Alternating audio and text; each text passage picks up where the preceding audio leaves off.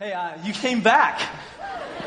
Wow, I really didn't expect it. So, hey, I got to tell you, last night I went up to Fraser to our men's retreat. There's about 350 guys up there, and they're knocking it out, and it was just a ton of fun. And Scott's teaching last night and this morning, and then hopefully a bunch of them are going to come back to Merge tonight or tomorrow night, and because they don't want to miss out on this. And let me get into this because I don't want to go long. I want us to get us out because I want to go eat supper. So, last week we kicked off this new series, Grow a Pair. And I don't really have time to explain to you what that fully means. You can figure it out. But suffice it to say that many of us, men specifically, but we also learned that this applies to women. But either way, many of us have lost contact or misplaced, or maybe we never really had, a couple of key items that God meant for us to have. They're kind of key in being a man or a woman or the person that we were meant to be.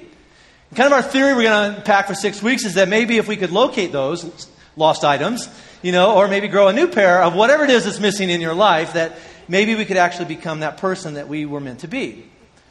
And the reason that a lot of us are missing those things in our life is what we kind of looked at last week if you weren't here, is that a lot of us have been listening to the wrong voices in our life tell us who we are. Letting the wrong people tell us what we're worth and what we should do. And the conclusion of all of that was this, is that many of us are going to come to a point in our life, and a lot of us have already come to that point in our life. We're going to wake up or look over the person next to us, and we're going to realize there's something missing. There's something missing in me. There's something missing in my life. There's something missing in the relationships with the people I really care about. But again, here's what we looked at briefly last week. We're going to look more at tonight. But many of us have been measuring what is it that makes a man or a woman. We've been measuring by the wrong standards. We've been asking questions like, do you have this? Or do you have more of that than they have? Have you done that? Have you accomplished enough? Because if you have, then you're a man.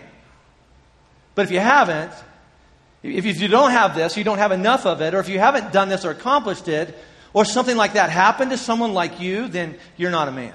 At least a real one, or enough of one. And while we're being honest, in this series, let's just admit that sometimes, and I would even say most of the time, it has nothing to do with what's going on right now in our lives, physically or financially, in our lives right now. For many of us, it happened a long time ago.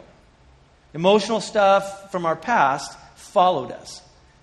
Somebody did something or didn't do something to us a long time ago. Not just anybody, but somebody that we trusted or we thought we could trust. Something happened to us, and from that point on, it changed everything in our life. And like I said earlier, ever since that time, a lot of us have been measuring the wrong things, listening to the wrong voices, try to tell us who we are, what we're worth, and this is how you should live your life. And this is where we looked at last week. God comes along and says something different. He says this, remember if you were here, he says, the Lord said to Samuel, so they're trying to pick out a king, and everybody's trying to pick out the big strong guys, and the Lord said to Samuel, don't consider his appearance or his height, for I rejected him. I rejected the people, the person that everybody thinks, well, he's the man. The Lord does not look at the things man looks at. See, people look at the outward appearance, don't we? That's the first thing that we register and judge people by. Man looks at the outward appearance, but the Lord looks at the heart. And so what we're trying to figure out is, what does it mean to be like a real man or the man that you want to be or that God meant for you to be, the woman, the person, whatever. And the answer to what that looks like is usually not found by measuring stuff on the outside that people measure and say, well, that's important and that's valuable. But we find out what a man is and what a woman is when we start looking at the things God looks for. When God says that's what matters. And many times those things are found in pairs.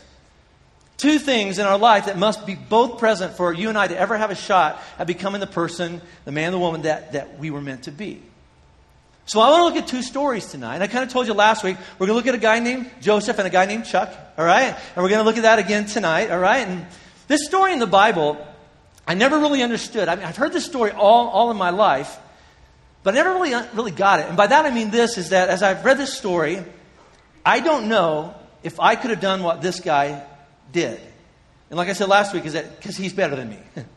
He really is a better man than I am. And I guess I'm telling you that right up front before we get into the story of this guy named Joseph, to kind of give you an out, kind of a side door. As I tell this story here over the next few minutes, if your response in here goes, is this, I'm not there. I couldn't do that. If God or you or anybody else in this row thinks that I'm going to do that, I'm just not there. Maybe never, but definitely not tonight. And if that's you, I get it. Me too.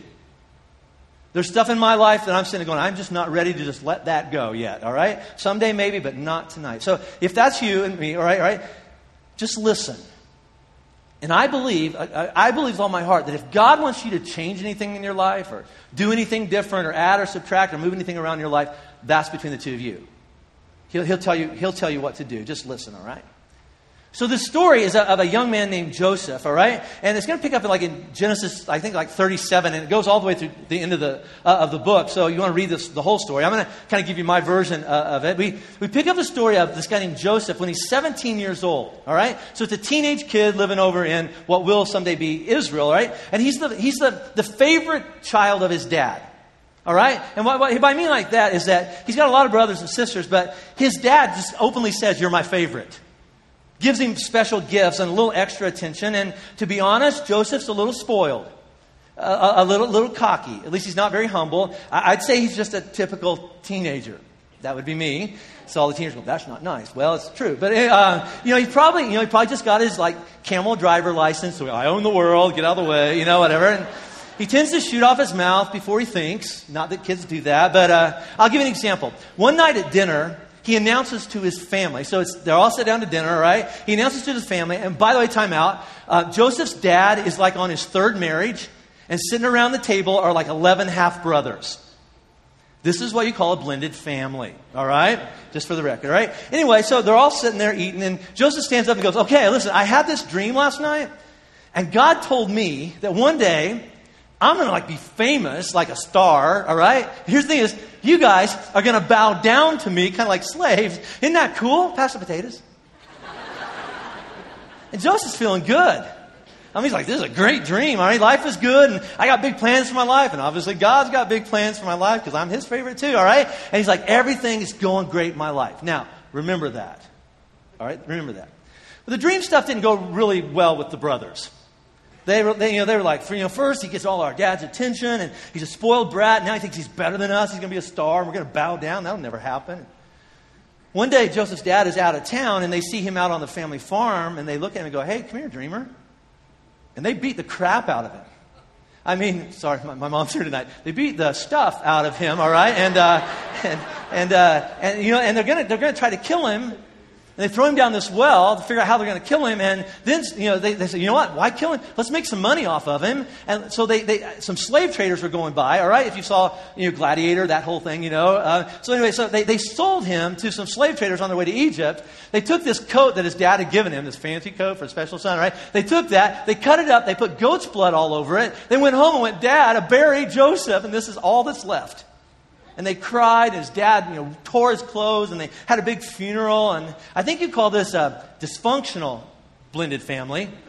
All right, whatever your family was, this wins. All right, so now if you're Joseph, what are you thinking? Last night at dinner was good. Now I just lost everything. What are you feeling? And where's God in all this? I started going to church when I was in high school. I went, first of all, to a Baptist church because one of my best friends, Dave Smith, went there. And my dad was friends with his family. So Dave and I became real good friends. In fact, we were like brothers. We really loved one another. And we double date together. And then Dave went off to Korea and got killed.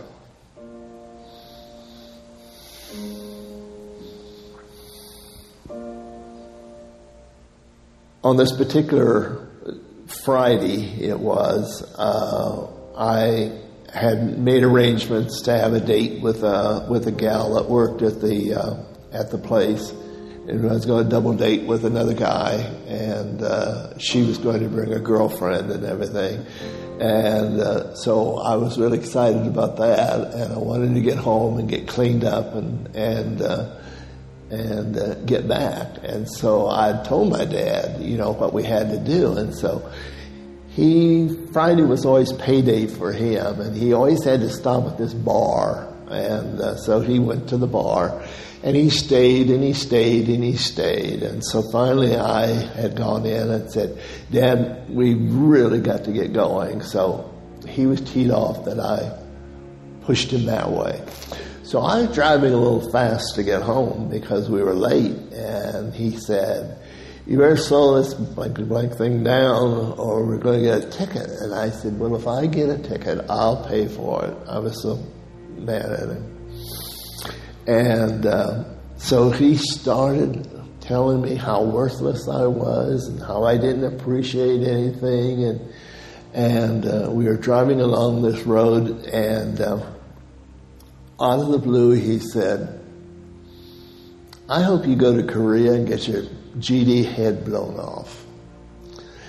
And I just said, "Well, if I do, I won't have to be around people like you." Well, that really set him off. I was behind the wheel, but he grabbed for me and ripped my shirt off and tore me across the chest and started hitting on me and everything. And I knew I had to get away from him, so I got off to the shoulder of the road and got out and ran away from him. I later found out that he had gotten a gun and went out hunting for me. And so I don't know what I did. There's a blank stage in there where I stayed and everything, but I never went home again.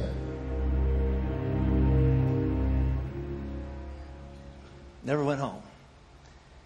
Same with Joseph. So Joseph ends up for sale in Egypt, and he's bought by a rich guy named Potiphar, who works for Pharaoh, the king. And Potiphar's going to make him like a slave, but more like a butler in his house. And Joseph works really hard, and he becomes like head of all of Potiphar's companies and his financial investments. And as he's working around the house, Potiphar's wife kind of notices Joseph and thinks he's hot. And so she keeps trying to have an affair with Joseph. Read this story later. It's very interesting. She's a very subtle woman. I'll just read this to you. Look at this. "Now Joseph was well-built and handsome. And after a while, his master's wife took notice of Joseph and said," very romantically, "Come to bed with me." I won't say anything. But he refused. "With me in charge," he told her, "my master does not concern himself with anything in the house. Everything he owns, he has entrusted to my care. No one is greater in this house than I am. My master has withheld nothing from me except you, because you're his wife. How then could I do such a wicked thing and sin?" What are the two words? "Against God." Not against you, not against me, not against Potiphar. I know how things work. If I choose wrong here, I'm letting go of something really, really important. How could I sin against God? And though she spoke to Joseph day after day, he refused to go to bed with her or even be with her. So Joseph keeps on, saying, no, I want to do the right thing. I want to do the right thing. And eventually she gets mad at him, accuses him of trying to rape her. He goes to prison for a crime he didn't commit. And again, now if you're Joseph, things are looking up, and then here we go again. What are you thinking? You ever had times in your life where, okay, finally, it's starting to look up, and then boom, it happens again. What are you feeling now? And where's God in all this? I thought he was going to take care of me.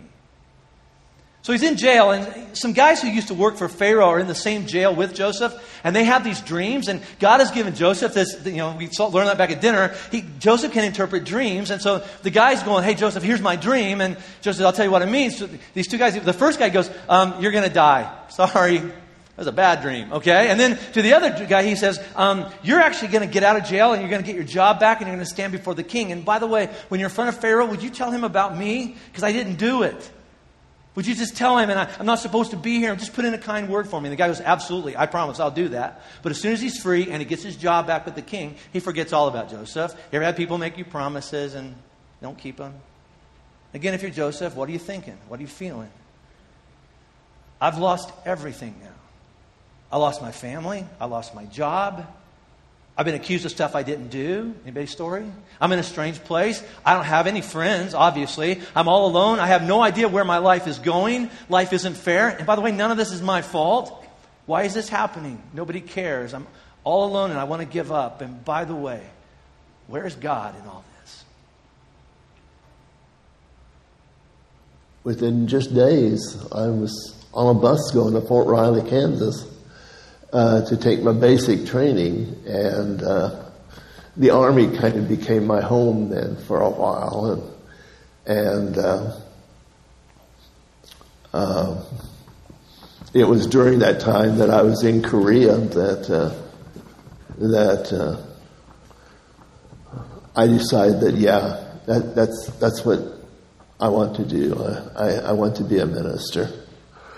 So the 2 years went by quite fast, and I could see God's hand so many times. I was on the ship going over to Korea from Fort Lewis, Washington, and on Christmas Eve, the ship, I don't know if it broke down or what, but anyway, they turned off the motors and it was out there in the middle of the ocean, and it was just as black as could be. And I went up on the deck, and I was kind of depressed because I was without family, and here it was Christmas Eve, and I was going to Korea and not knowing what was going to happen there, so I went up on the deck on Christmas Eve on this troop ship. It was just as black as it could be out there. And it was just like you could reach out. It was one of those magic moments for me. And it was just like you could reach out and touch God. You know. Excuse me. Okay.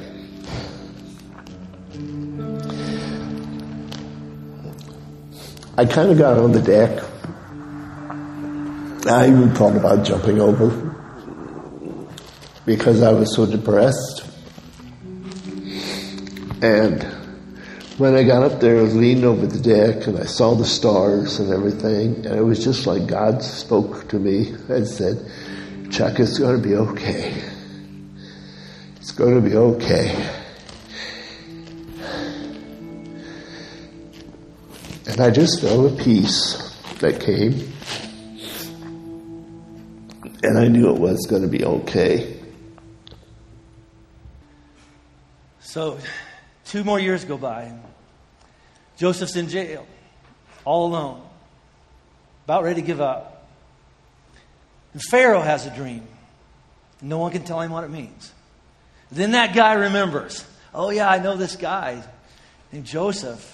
He knows what dreams mean. He's back in prison. I kind of forgot about him. The king says, well, bring Joseph to me. Joseph walks in front of the king, and the king says, well, here's my dream. And Joseph says, well, your dream means that you're going to have 7 years of good crops. For the next 7 years, everything you plant it's going to go great. But after that, there's going to be 7 years of drought, no rain at all. And this is extra, Pharaoh. But if I were you, I'd start storing up everything that you grow in the next 7 years so that when the drought hits, everybody will have to come to you to buy food and you'll get even richer. Pharaoh thinks, this guy knows his stuff. And not only just sets him free from prison, but puts Joseph in charge of the whole operation, puts him in charge of the food and the money for the entire country. And just for extra, he throws in a mansion, and here's a wife and as much money as you could ever want. And now Joseph's 30 years old, and things are looking up. Well, that happens just like Joseph said. There's 7 years and the crops are great. But then a few years into the famine, people from all over the world, at least the Middle East, come to Egypt because they're the only people that have food. And here's what would happen. They would come into the place where you buy food. They would bow down on the ground before Joseph and ask for food. And one day, guess who shows up? Joseph's standing there, and in walk his brothers. And they don't recognize him. I mean, that's 25 years ago. He's dead by now, right? They don't recognize their brother. And, Joseph recognizes them. Now, if you're Joseph, what are you thinking? And what are you feeling? Because I know what I'd be thinking. Yeah, I remember. Last time I saw you guys, my family, you punched my lights out, remember? And you sold me like a dog you didn't want anymore. Remember that day? I lost my family. I lost my home. I lost my freedom. And you did this to me. Have you had this conversation in your head? Right? You took everything from me. It's your fault because of what you did to me. I've been a slave. I got accused of rape. And while you guys went on like nothing happened in your life, I've been in prison for 13 years. And now things are finally, looking up for me. And you guys expect me to help you? I've rehearsed this speech a long time. Blank you. Right? My mom's right over there, right? Just go there, right? I mean, no. What goes around comes around. That's what I'd be feeling. Anybody else? That's what I'd be thinking. It's time to make things right. And by the way, I told you so. You are bowing down to me. Now who's the man? Joseph's the man. That's right. That'd be me. But that's not Joseph. Honestly, the more I've read this story, I think Joseph's really mixed up. How many of you been? I mean, just because everything worked out for it's okay now, it doesn't mean that what happened to him, what they did to him, doesn't matter. If you read this story later tonight, I'm not going to read it for you, but 3 times in the story, he has to run out of the room because he breaks down crying. Maybe because he's just so glad to see his family, but maybe because he has a tug of war going on inside him about, I don't know what to do with all this anger and bitterness, and I don't know what to do. Do I forgive or do I pay back? Chapter after chapter, this struggle goes on, and finally Joseph says, it's me. I'm Joseph, the brother you sold into slavery. And you got to think, this is a no crap moment for the brothers, right? I mean, they're terrified because they know. First, they remember. I remember Joseph. I remember what we did last time we saw him. Second, I know what we deserve. And third, I know what I would do to us if I was Joseph. But Joseph, and I don't know if the word is understands, knows, realizes there's something else going on here. So he not only forgives his brothers, but feeds them. Listen to this. So we looked at this last week. Joseph said to them, don't be afraid. Don't be afraid of me anyway. Am I in the place of God? I know something's going on here. And there are things I'm responsible for and stuff I'm not responsible for. Am I God? And the answer is no. See, here it is. You intended to harm me. Can we just get that out on the table? You meant to harm me, but God intended it for good. We'll talk about that in a second. To accomplish what's now being done. The saving of your lives, by the way. So then don't be afraid. I will provide for you and your children. And he reassured them and spoke kindly to them. See, I love it that the Bible doesn't say that Joseph said, don't worry about it. You ever had counseling like that? Forget about it. It doesn't matter. Let's just not talk about it. That's not what he says. That's bad counseling advice, by the way. He says, let's just start with this, all right? You meant for this to happen. You intended to harm me. You made a plan and you carried it out. You did wrong against me. You intentionally hurt me. You sold me out and you discarded me. That's what you did. But God, I think this has got to be a hard sentence to say, but God, and I don't know if I knew it when I was in the well, and I don't know if I knew it in prison, and I don't even know if I knew it when you walked in the room a minute ago, but God intended, same word, changed it around, redefined what you did for me, which for the record was bad. I think the word is sin. You sinned against me. It was horrible. But God is going to take your horrible actions and use them to accomplish something good. I'm not saying what you did was good, but God's going to use it for something good. See, what you did to me will never be okay. Never. It will never be okay with me, and it will never be okay with God. But God is not going to let it go to waste. He's going to use it. So you don't have to be afraid of me. I'm not the one that's going to take revenge on you. That's God's job. You might want to talk to him. Here's what I'm doing. I'm going to give you what you need rather than what you deserve. You know what you call that? You call that not fair. Right? Remember you were a little kid, and somebody got more cookies than you? That's not fair, right? That's not fair, right? I mean, not fair is... fair is getting what you have coming to you. I like fair. Everybody likes fair, right? Getting what you deserve. If you won the race, if you got an A, whatever that is, you get rewarded because that's fair. You get satisfaction. I like getting what's right because that's fair. I like fair unless I'm on the wrong side. Unless I've screwed up. Then getting what's fair is the last thing I want. I want not fair. I want not fair. Right? You know what another word for this kind of not fair is? Grace. Grace. We just sang about it. We talk about this all the time, and here there are 2 different kinds of grace.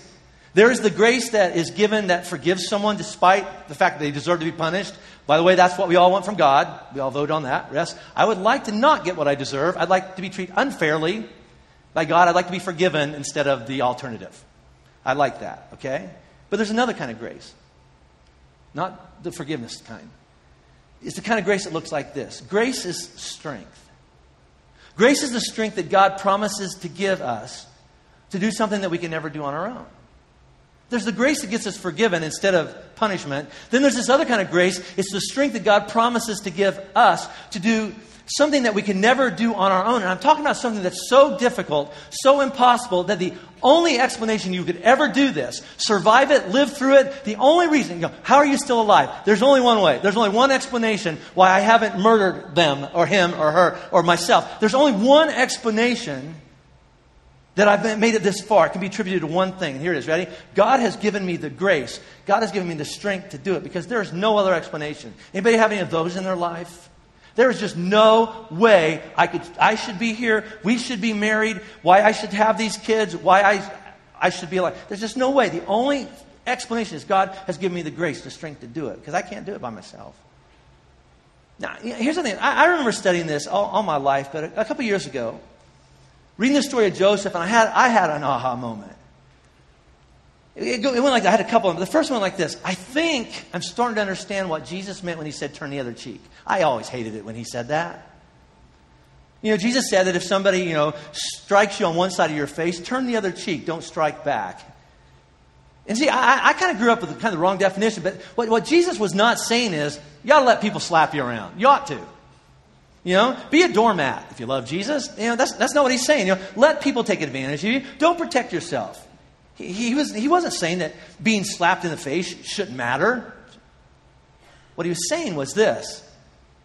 When you do get slapped around, and you will, punched in the face, physically, emotionally, relationally, sexually, when somebody intentionally means you harm, insults you, degrades you, embarrasses you, molests you, devastates your life, you be the person that says, enough. No more. No more of this. It stops here. No more endless string and generations of cheek slapping and eye gouging and teeth knocking and wife beating and child abusing and heart crushing, life ruining violence. No more. It's got to stop. It might have happened to your dad because it happened to his dad. But with God's grace and his strength, you could be the one that says, but it stopped with me. See, I am not like that. I am not my dad. I'm not like him. I don't do that. See, here's the truth. The truth is a lot of us don't realize to way down the road of life and we're looking in the rearview mirror looking back. And all we see is all the effort that we poured into paying people back. And trying to get even and punish people. All the mistakes that we've made trying to prove that what happened, that was wrong. And I've got to prove that it was wrong. Or I'm going to try to pretend like it didn't matter. All the intoxicating substances we've tried to numb it down with. All the intoxicating rage. We look back and we discover that it did nothing but take over our life. And they're still defining who we are. And dictating how we should act. And it's ripping us off of what's really important. And here's the thing is, it's ruining a lot of other people's lives along the way. Just like your life got ruined by the same toxic actions of somebody else. And here's the irony of this whole thing. In the end, you still have to face this question. What do I do with what happened to me? Because I can't change it. I can't undo it. I can't pretend or deny it didn't happen, so what do I do? And the answer is, if you're taking notes, you need to grow a pair. And I'm not saying you need to suck it up or man up or toughen up or get over it. That's not what I'm saying. This is what it means. It means you need to find or connect with something or some things that change everything. And this week, those two things that we have to have in our life, those two life-changing characteristics, if you're writing these down, are identity and integrity. You got to grow a pair of identity and integrity. What do you mean by that? Identity. You have to go to a better source, a higher source. A source that isn't based on the circumstances of what you're going through. A source that's above that. You have to let that higher source, that higher power, be the voice that tells you, this is who you are. I know what he said. This is who you are, and this is what you're worth. You got a lot of people trying to tell you this. There's this higher power in your life that's saying, but I'm telling you, this is who you are. And this is what you're worth. And then once you've heard that voice, and then you believe him, then you live a life that's consistent with who that voice has defined you to be. That's integrity. Living a life that's consistent with your identity. I read another book this week. I know. It's like 2 this year. All right? It's an awesome book. It's called Lone Survivor. It's an account of these 4 Navy SEALs that were ambushed over in Afghanistan. And I highly recommend it. It's got some rough language in it because they're SEALs. It's a rule, I think. But anyway, so they're over in Afghanistan. And I've been to Afghanistan like 6 times. And so it really connected. So when these guys are in the village, and I'm like, I think I've been in that village before. But the first half of the book is all about SEAL training. These special ops guys and what they have to do. And they have to go through all this and all this training and stuff like that. But over and over, the author of this book, his name is Marcus Luttrell, he says, but we're SEALs and this is what we do. But we're SEALs and this is what we do. Other people, they quit, but we're SEALs and this is what we do. And all the way through, even as he was captured in Afghanistan and hidden by some really great Afghan people over there from the Taliban, things like that, he kept going, but I'm a SEAL. And this is what I do. I was having breakfast the other day with some guys who go to church here, and I was telling them I was reading this book, and so this guy says to me, he goes, did you hear about what happened down in Grenada? And I was like, what? He goes, well, when we invaded Grenada back in the 80s, is that the first wave of soldiers to go into a country are the SEALs. And so they dropped off these SEALs, and they thought it was going to be like a 5-hour or a 3-hour swim into shore, which blows my mind. A 3-hour, so they gave them enough oxygen for a 3-hour swim. It ended up being a 5-hour swim. So they were still out in the middle of the ocean when they ran out of air. But if they surfaced, they would compromise the whole mission, and the invasion wouldn't work.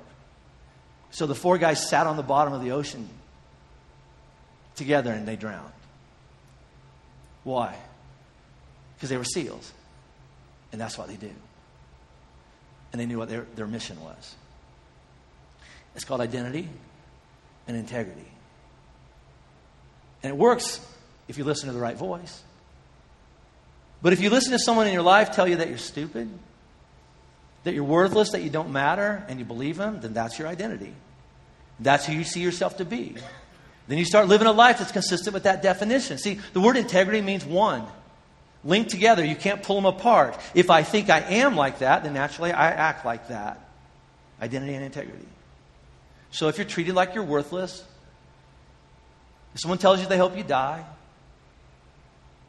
they tell you that you're stupid or a failure, then you start seeing yourself that way. Then you live out of that definition. Why not fail? I'm a failure. Why not take another drink? That's who I am. Why not quit? That's all I am. Let's just get into our stories.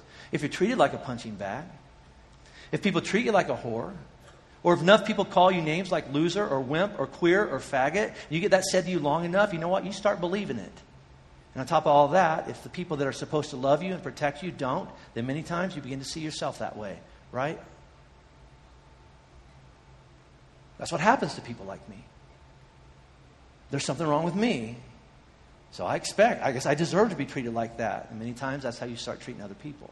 Something happened. From that point on, many of us begin to see ourselves that way. Identity. And then you started treating yourself and allowing others to treat you that way. Out of integrity. That's who and what you are. You must be. Look what happened. Right? That's how it feels. Now if we ended here, this would be a really depressing night, wouldn't it? But surely there has to be a better way than that. And that's what we came to church for. Isn't there a better way than what I have? Isn't there a better way than I've been defined by what happened to me, by what he did to me or what she did to me? And isn't there a better way than being defined by what happened in my past? Am I condemned to live a life based on that definition? And the answer is, there is a better way, folks. There's another voice speaking. It's a better voice, a higher voice. And it's the voice of God. And you knew I was going to say that, but I bet you don't know what God's saying to you. He's saying this: I'm the one that gets to tell you who you are. And I'm the one that gets to tell you what you're worth. And this is who you are. Regardless of what anybody else has told you, let me tell you who you are. This is God. He's saying to you tonight, you are my child, and I'm your father. Sounds like Darth Vader, but it's not. You're my child. I'm your dad. You didn't have a very good one. You are forgiven for every sin and mistake because of Jesus. I know some people keep telling you that you're not, and the tapes in your head keep telling you that you're not forgiven. Let me just correct that. I'm God. You are forgiven for every sin and mistake because of Jesus. And by the way, you are free from all condemnation. It doesn't matter if people put a finger in your chest and say, but remember what you did. God says, I'm telling you, you are free from all condemnation because you are a new creation. The old is gone. You are not who you used to be. The old's gone. And by the way, you are loved by God. He does not hate you. He loves you. You know, I love this one. You've been given a promise by God that you are not a victim. You are not a victim of this corrupt world, but a part of a higher one. A divine one. That's the voice of God, and that's who you are. And that's who you're meant to be. And if you don't believe that, it's because you're listening to the wrong voice for way too long. But if you would turn your ear, we sing this, turn your ear toward heaven, turn your ears toward God, you'd hear the truth. And like Jesus said, if you hold on to, if you live in what God says is true, then that truth will set you free. Free from the lies that you've been listening to. Free to become the man or woman that you were meant to be and who God says you are, even if you don't feel that way yet. See, I know, because I've sat in services like this before and had a guy up here tell me stuff like that, and I'm having arguments in my head. You're sitting there going, you know what? That didn't make sense. I mean, logically, that doesn't make sense. You're right, it doesn't. Logically, if you use logic, if you calculate and go with the odds, my dad ought to be an alcoholic, like his dad. But my dad never drank a drop when I was a kid. I'm trying to get him to now, but he won't. But my dad ought to be an abusive husband and father like his father was. Instead, he never laid a hand on any of us in anger. As a matter of fact, he should have been firmer. My dad ought to be an angry, bitter man like his father was. I mean, who would blame him? Right? Instead, my dad is responsible for thousands of people bumping into Jesus. And countless numbers of people that he and my mom let sleep on our couch or our spare bedroom just so they had a chance to say, this is what a family could be. He's responsible for me getting to stand up here and talk to you. And the only way any of that was or is possible, it really isn't logical. It's only possible because at some point, my dad stopped listening to his earthly father, who was wrong, and confused and probably had his own set of baggage, and he started listening to his heavenly father. And I don't know if my dad has totally forgiven his dad for all the horrible things that he did to my dad. You'll have to ask him. All I know is that my dad is not who my grandpa told him he was. When I look over, I didn't know that there was a different way to live until I discovered, a minister who kind of took me under his wing and showed me what kindness was, and gave me a vision and gave me a hope, and there have been a lot of people that's helped along the way, and God is good, and the old saying, life is hard, but God is good. And one of my favorite sayings used to be John 3:16, but you have to go on with John 3:16 and include 17 and 18 with it, because he came not to punish us or to judge us, but to give us life everlasting. And I found a father that I never had or never knew, and he's a good father, and I love him, and he's blessed me in so many ways, and one of those ways is the son that I have that he is using in a mighty way, and I just am, and I give thanks for you all the time, and we just hope you keep up the good work.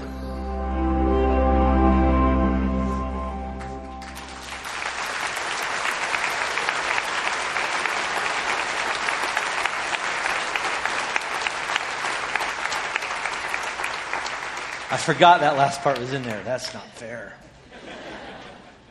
So that's the story of two men. The story of Joseph. His family treated him like garbage. That's some of our stories. But Joseph believed that God thought he was, defined him as, you're more than garbage. He had a horrible life. Some of you have had a horrible life. Who would have blamed Joseph for getting a little comfort from Potiphar's wife? I mean, who'd blame him? But his response was, how could I do that against God? See, I belong to God. Even if people treat me like a fill in the blank, I am not that man. See, if Joseph allowed his circumstances to give him his identity, then logically he should have paid his brothers back for everything they'd done to him. But then all he had proven is that they were right. Even after all these years, they still hold the power over my life because I've given them the power to continue to tell me who I am 25 years later. to tell me what I'm worth and what I ought to do. But I'm going to choose to listen to a different voice. You know, someday, you might be able to forgive some people in your past for what they did or didn't do to you. Maybe. Not tonight, but maybe. But file this away. I promise you'll never be able to do it until you begin to see yourself in the identity that God declares you to be. Because you only have the ability to be one person at a time. And you can either be who God says you are or what other people have told you you are. That's called integrity.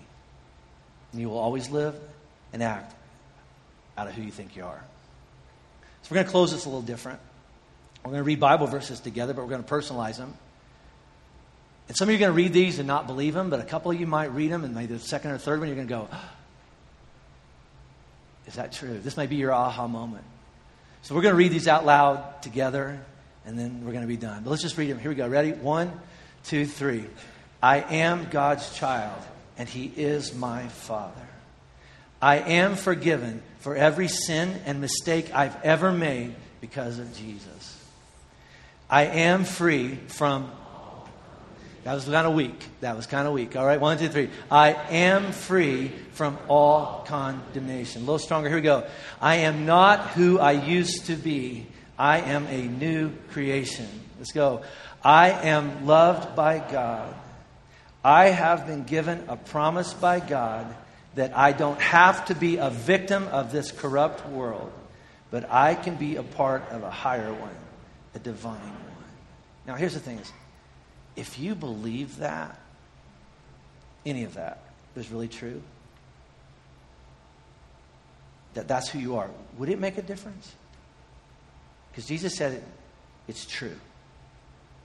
And Jesus said if you lived out of that truth, you could be free. And it's time to be free. I'm going to close. I just think it's appropriate. I'm going to ask my dad to come and close with prayer. So you come up.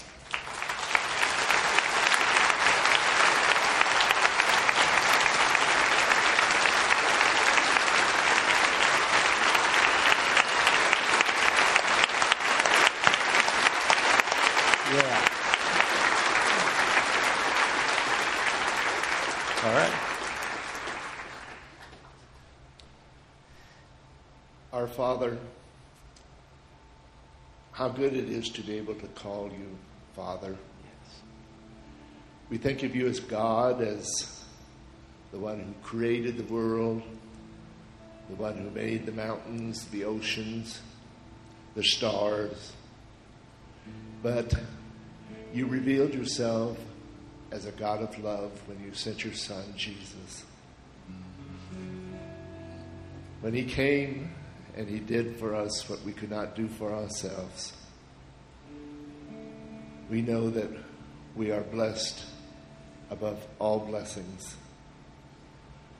To know that your grace is sufficient for us in some of the rotten situations that we may find ourselves in this journey called life. We also know there are so many mountains where we can stand, and as we stand on top of that mountain, and we can see forever. We can see into eternity. And we know that from the very beginning you had us in mind, that we need not dwell in darkness, that we need not be slaves scourged to a dungeon, that we need not to be prisoners, that we do not have to live in shame and we do not have to live in darkness, but we can be free. Free because you set us free if we choose to let you do it.